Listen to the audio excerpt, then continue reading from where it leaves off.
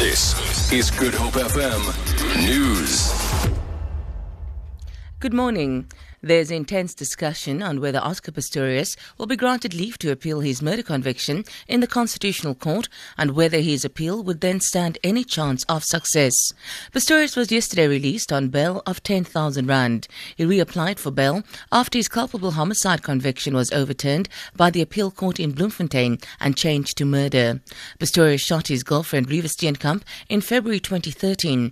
Constitutional law expert Warren Friedman. His prospects of success are concerned. If it simply relates to the facts or to the way in which the court applied the law to the facts, then I would say that his chances of success are quite low. If it relates to the manner in which the court interpreted the law, then again, having read the SCA judgment, I'd be quite surprised if he was successful. South African motorists are unlikely to derive much benefit from the continuing fall in international oil prices.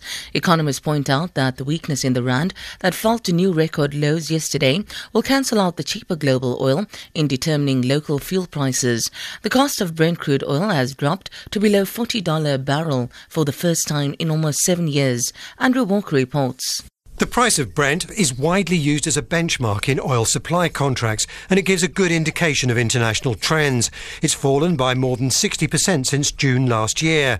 That is doing real damage to the government finances of oil producers such as Saudi Arabia, Nigeria and Venezuela, while boosting oil importers. The fall reflects abundant supplies and most recently the failure of the exporters group OPEC, meeting last week, to agree any measures to restrict deliveries, which could have supported prices. Some former soldiers from the old Defence Force have vowed to work with leaders of the June 16th Soweto uprising in 1976 to help bring reconciliation and healing. The former conscripts have had several meetings with members of the June 16 Foundation under the auspices of the Council of Churches.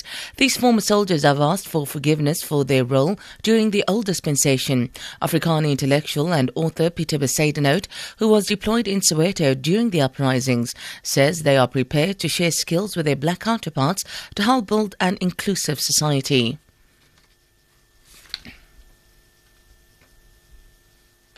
Two by-elections will be contested in the Western Cape today.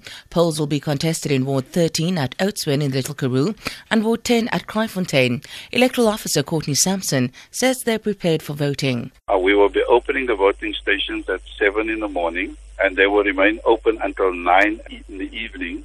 Just soon after that, we will continue with counting the ballots so that we have an idea about the successful candidates. For Good Hope FM News, I'm Sandra Rosenberg.